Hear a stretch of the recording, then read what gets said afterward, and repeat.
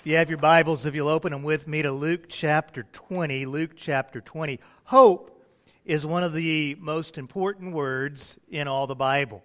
You go all the way back to the Garden of Eden, and you have Adam and Eve in the garden, and there's a tree of life, a symbol of hope. You think of Noah and the great disaster of the worldwide flood, and as Noah and his family are coming out of the ark, they see the rainbow, and it is a symbol of hope. You think of the Israelites who are living in bondage under Egyptian slavery, and then God raises up a liberator by the name of Moses, who leads them out of slavery to a promised land, a land of hope. You think of David, the little shepherd boy who squares off against the mountain of a man, Goliath, and God uses him to bring hope to his people. I think of Queen Esther, who finds her people on the verge of genocide.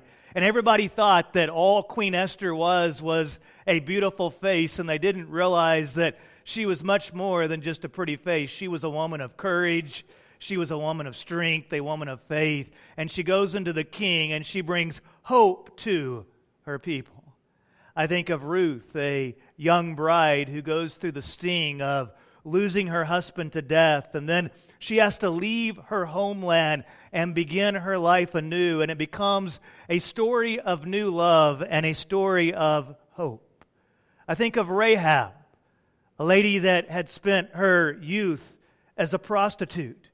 So much pain, the depth of her sin, the depth of hurt, and then she experiences forgiveness and grace, and Rahab becomes a story of hope.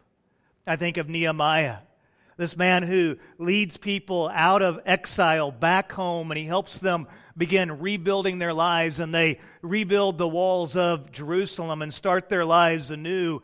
And you see Nehemiah being a leader who is bringing hope to people. I think of Mary, a farm girl from humble means, and then she's chosen by God to give birth to the King of Kings.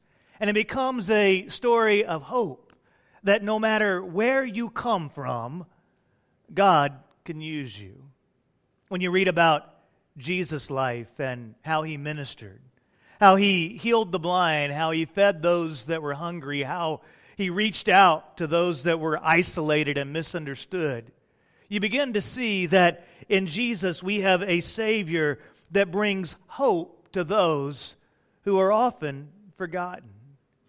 You have the darkness and the despair of the cross, and yet it gives way to the bright hope of the resurrection. And in so doing so, it reminds us that at the heart of the gospel, there is a story of hope. The gospel is a story of hope that moves a believer from depravity, despair, exclusion, law, and rebellion to righteousness, life, inclusion, grace, and faith.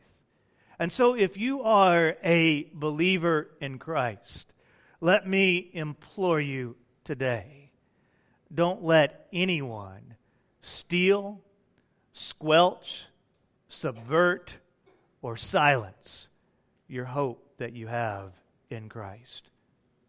Because Jesus shed his blood and rose again to grace you with hope. Well, in Luke chapter 20, and verse 27, we come across some hope hijackers. And these hope hijackers come up to Jesus and begin to question him. So look with me there in your Bibles, Luke chapter 20 and verse 27. Some of the Sadducees who say there is no resurrection came up and questioned him. Now, this is key to understanding this passage. Make sure you catch this. Some of the Sadducees, they were a political party in Jesus' days, and one of the things that they said is that there is no resurrection. Now, what that means is that the Sadducees believed that there was no resurrection from the dead. The Sadducees tended to be rather wealthy people. They were the intellectuals of their day. And so they had reduced Judaism down to the here and now. And so though they were religious, they didn't believe in the spiritual world. They didn't believe in angels. They didn't believe that there were spirits. They didn't believe that there was life after death. They didn't believe in the prophets who looked towards the future.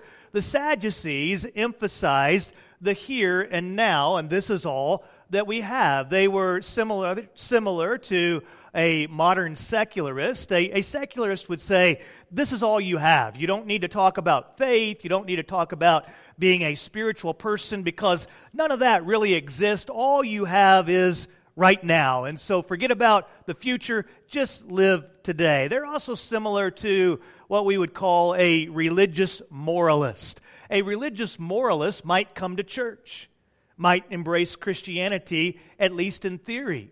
But what the moralist does is tries to cut away the supernatural or the spiritual or any type of emotional aspect to the faith and make it an intellectual pursuit of ethics and morality. So the Sadducees, the old joke is, they were sad, you see, because they didn't have any hope. They didn't believe in anything beyond the here and now. They were hope hijackers. Anybody know anyone in life that is a hope hijacker? You got any hope hijackers in your life? The rest of y'all don't. Okay. Well, the favorite words of a hope hijacker are yeah, but. They're always just trying to steal your hope. I appreciate from the bottom of my heart the prayers that you guys are lifting up to my dad. For my dad as he, to my heavenly dad, but for my earthly dad as he recovers from his stroke. And whenever you're recovering from a stroke, hope is important. If you have a hope hijacker, it can set you back. My dad says, hey, I walked 44 steps. And the hope hijacker says, yeah, but you had to have help. My dad says, hey, I moved my hand today. And the hope hijacker says, yeah, but, you still can't make a fist. My dad says, hey, I can't wait to go home. And the hope hijacker says, yeah, well, you still have a long way to go. If you ever meet those hope hijackers, you just need to tell them, go sit down. Just go sit down. Just zip it. Just be quiet. Maybe go watch The Avengers. You'll like the way that movie ends, okay? You're just a downer, a hope hijacker, okay? And the Sadducees were hope hijackers, and they bring a hypothetical scenario to Jesus. So lean into the passage here and stick with me. In verse 28, the Sadducees come to Jesus and they say, Teacher, Moses wrote for us that if a man's brother has a wife and dies childless, his brother should take the wife and produce offspring for his brother. Now there were 7 brothers. The first took a wife and died without children.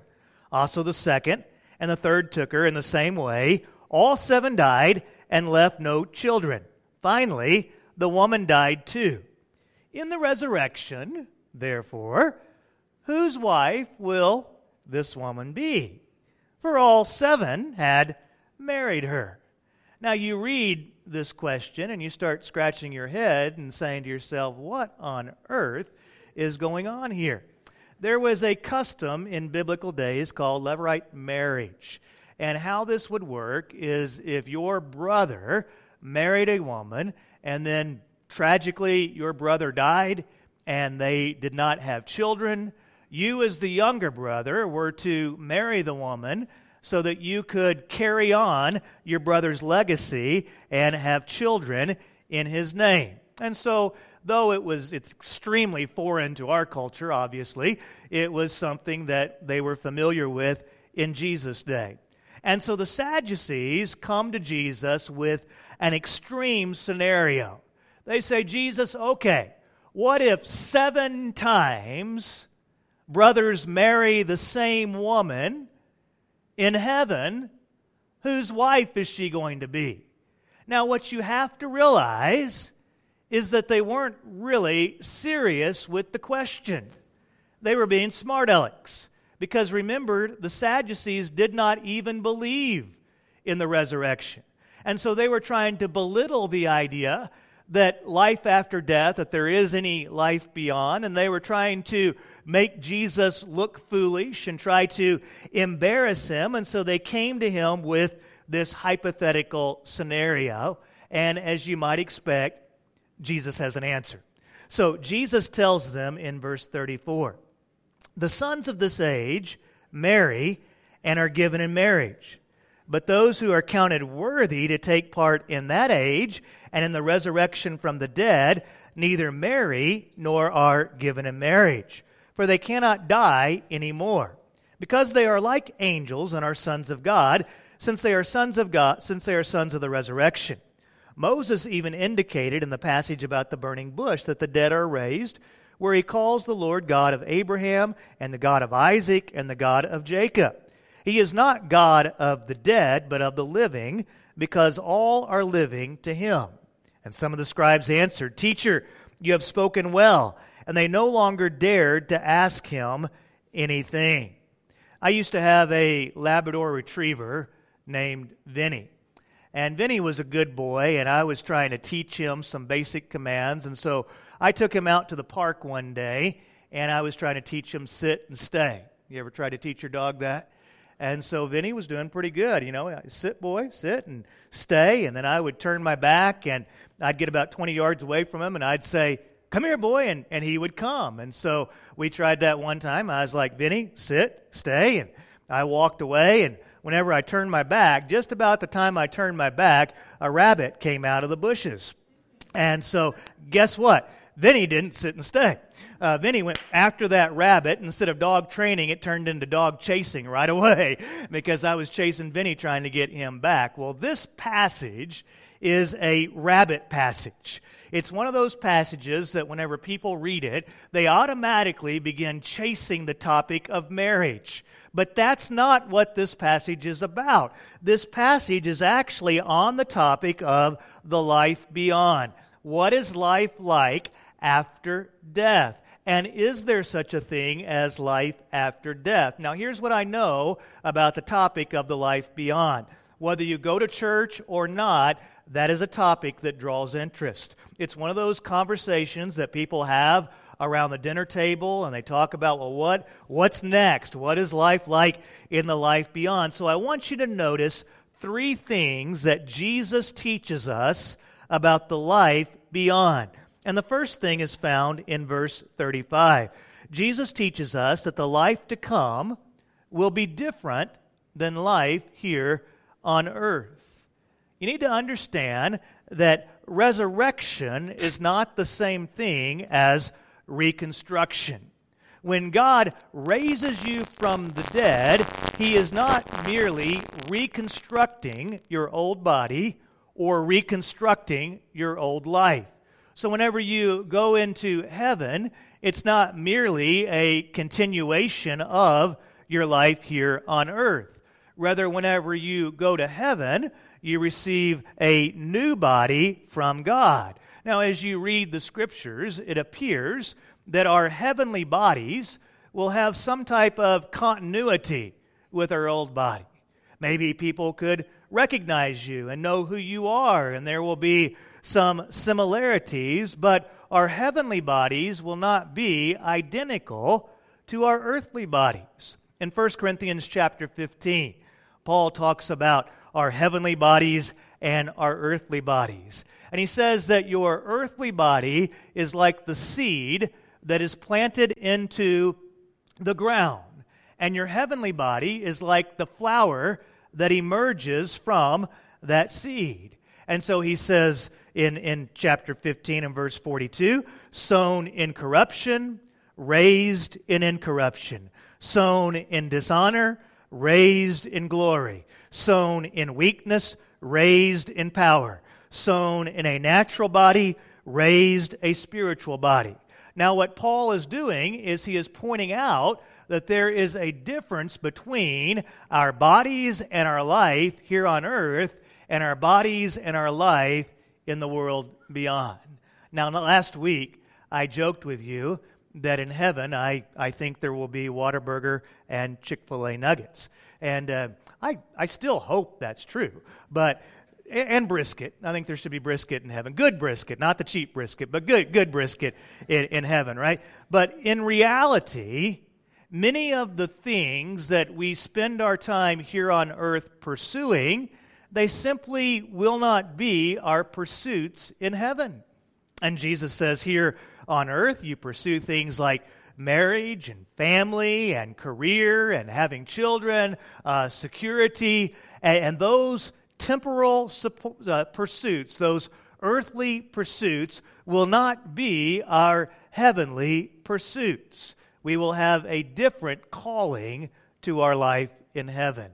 Well, in verse 36, we learn a second thing about the life beyond, and that is that the life to come is forever.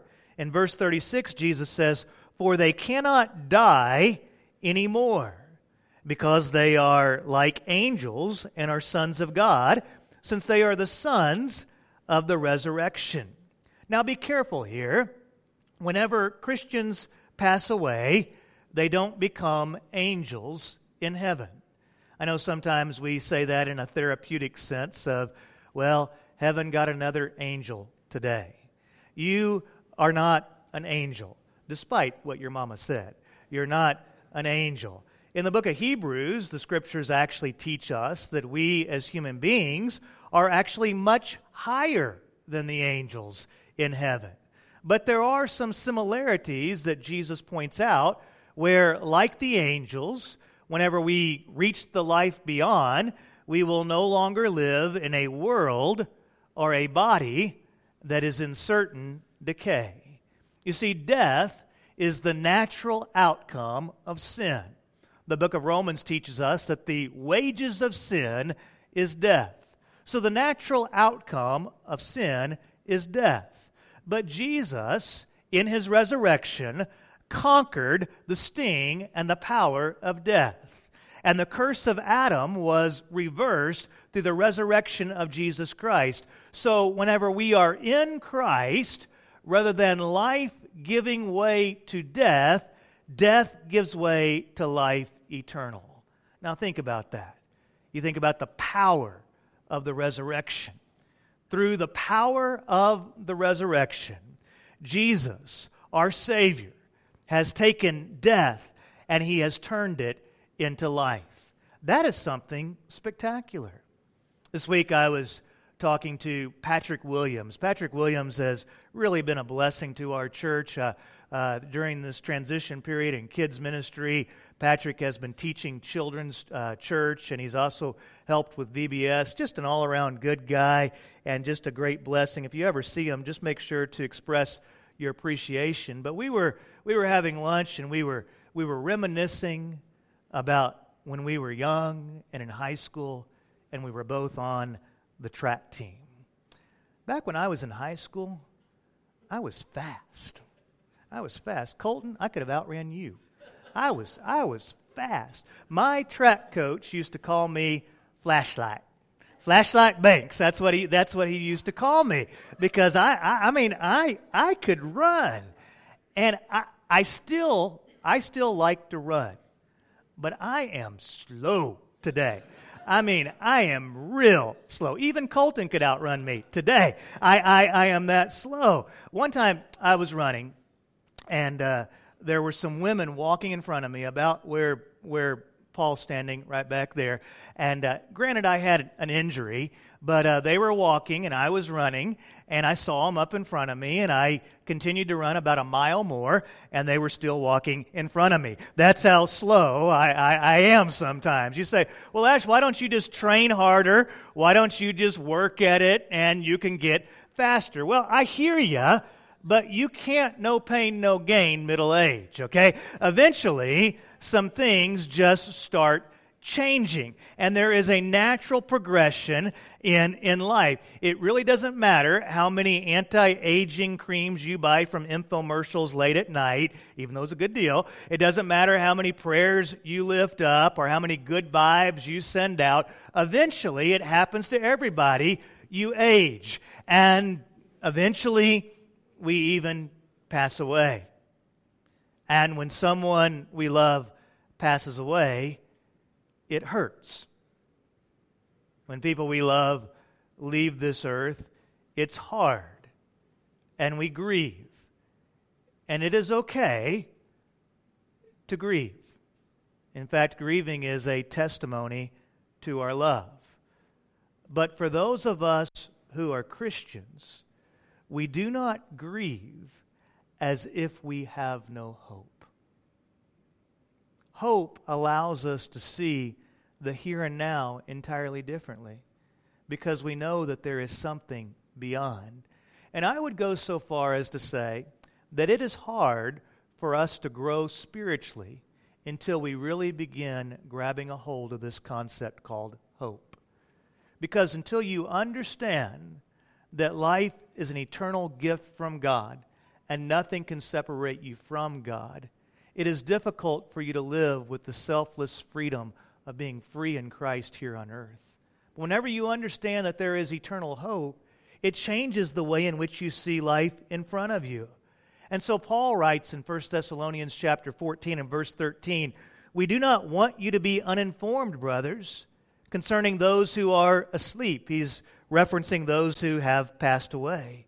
And then he says, "So that you will not grieve like the rest who have no," what's the word?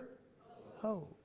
"But since we believe that Jesus died and rose again, in the same way God will bring with him those who have fallen asleep through Jesus." Jesus says, "I took on death, I conquered it, I rose again, and when you believe in me, you're going to do the same thing." And though we grieve, we do not grieve as those who have no hope, because we know that in Jesus there is life eternal.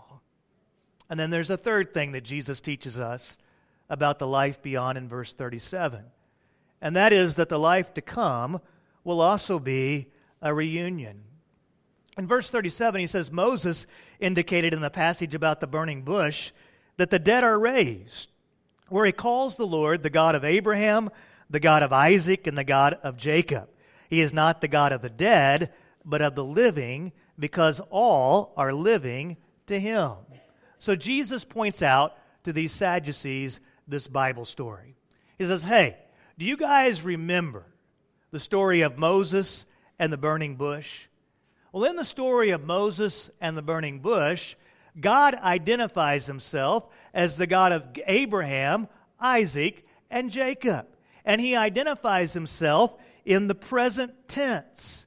And so Jesus is saying here, what this means is that those patriarchs of the faith, though they had died, they were still alive, and with God, they were in his presence.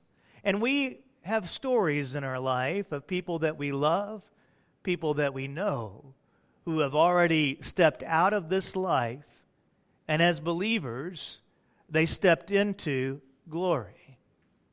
And we believe that they are in the presence of God. And one day we'll see them again. I never met my grandmother. My grandmother, from what I understand, was an extraordinary woman. She graduated from the University of Arkansas in the 30s. Back in the 30s, not many women graduated college. She and my grandfather were beginning a life together. She was going to be the school teacher, and he was the principal in the little town of Wilmot, Arkansas. And then when my mother was just 2.5 years of age, my grandmother tragically passed away. I never met her, but one day I will. One day I will meet her in heaven. I never met my father-in-law. My father-in-law passed away when he was my age. When he was 47 years old, he had a heart attack. Stacy was 2 weeks away from graduating high school. It was her prom day, and her father stepped into glory. I never met him, but one day I will. One day I will meet him. One day I hope to shake his hand and say, "Man, you did a good job on her. You raised her well. Thank you." I look forward to that day. I have a child that I've never met. Christmas Eve 2011, while we were leading the church to celebrate the birth of Christ, we were crying inside because quietly we were experiencing a miscarriage. But I believe that life is not just an accident. I believe that life is a miracle. I believe that life is a gift from a loving God. And I believe that, motivated by love, Christ sent His Son to die on the cross for sins. And that Christ rose again. And He brought life to death.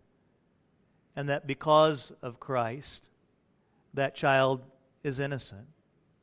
Though that child would have been born with a sin nature, that child is innocent because until one is capable of moral action, they are not considered to be a transgressor.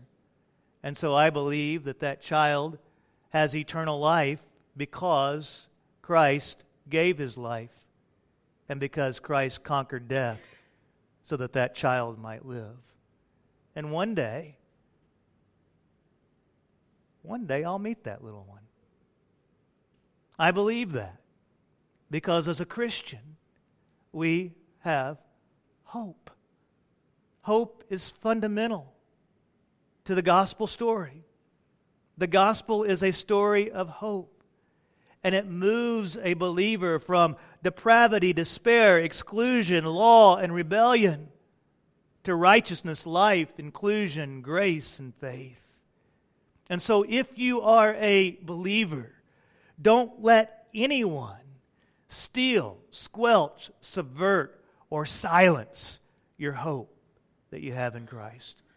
Because Christ died and rose again to grace us with this hope. Let's be the people of hope. Would you be so kind as to bow your heads, please, as we come to a time of commitment? It could be that today needs to be your day of hope. It needs to be the day where you place your faith in Jesus Christ as Savior and Lord. And if today is your day, I would love to talk with you. I'll be here at the front. You can come and see me during this next song. You can come and see me after the service. And I would love to talk with you about what it means to be a believer in Jesus Christ.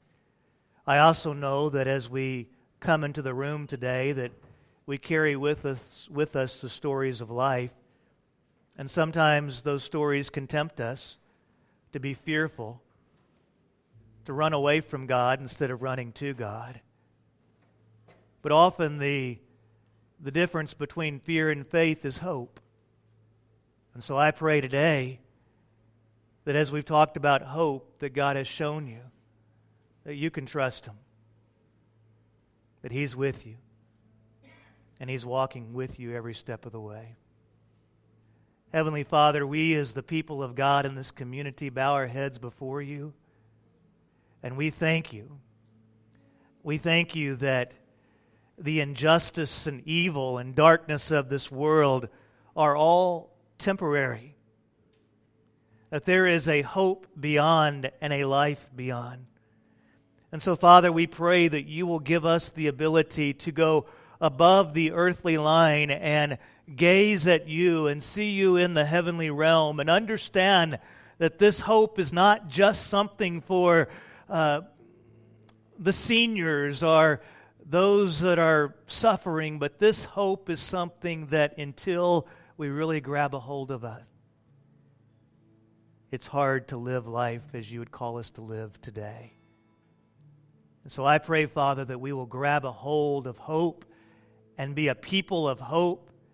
And may we take that into this life and live with the radical freedom of the gospel that moves us from selfishness to selflessness, that moves us to live our lives not merely rendering unto Caesar that which is Caesar's, but to live our lives giving to God that which is God's, knowing that we can never outgive what you have given us,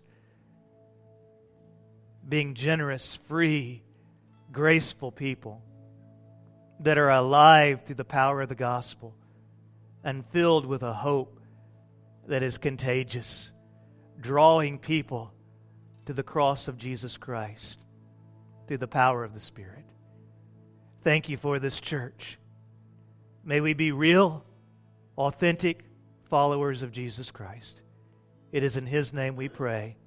In His name we worship. Amen.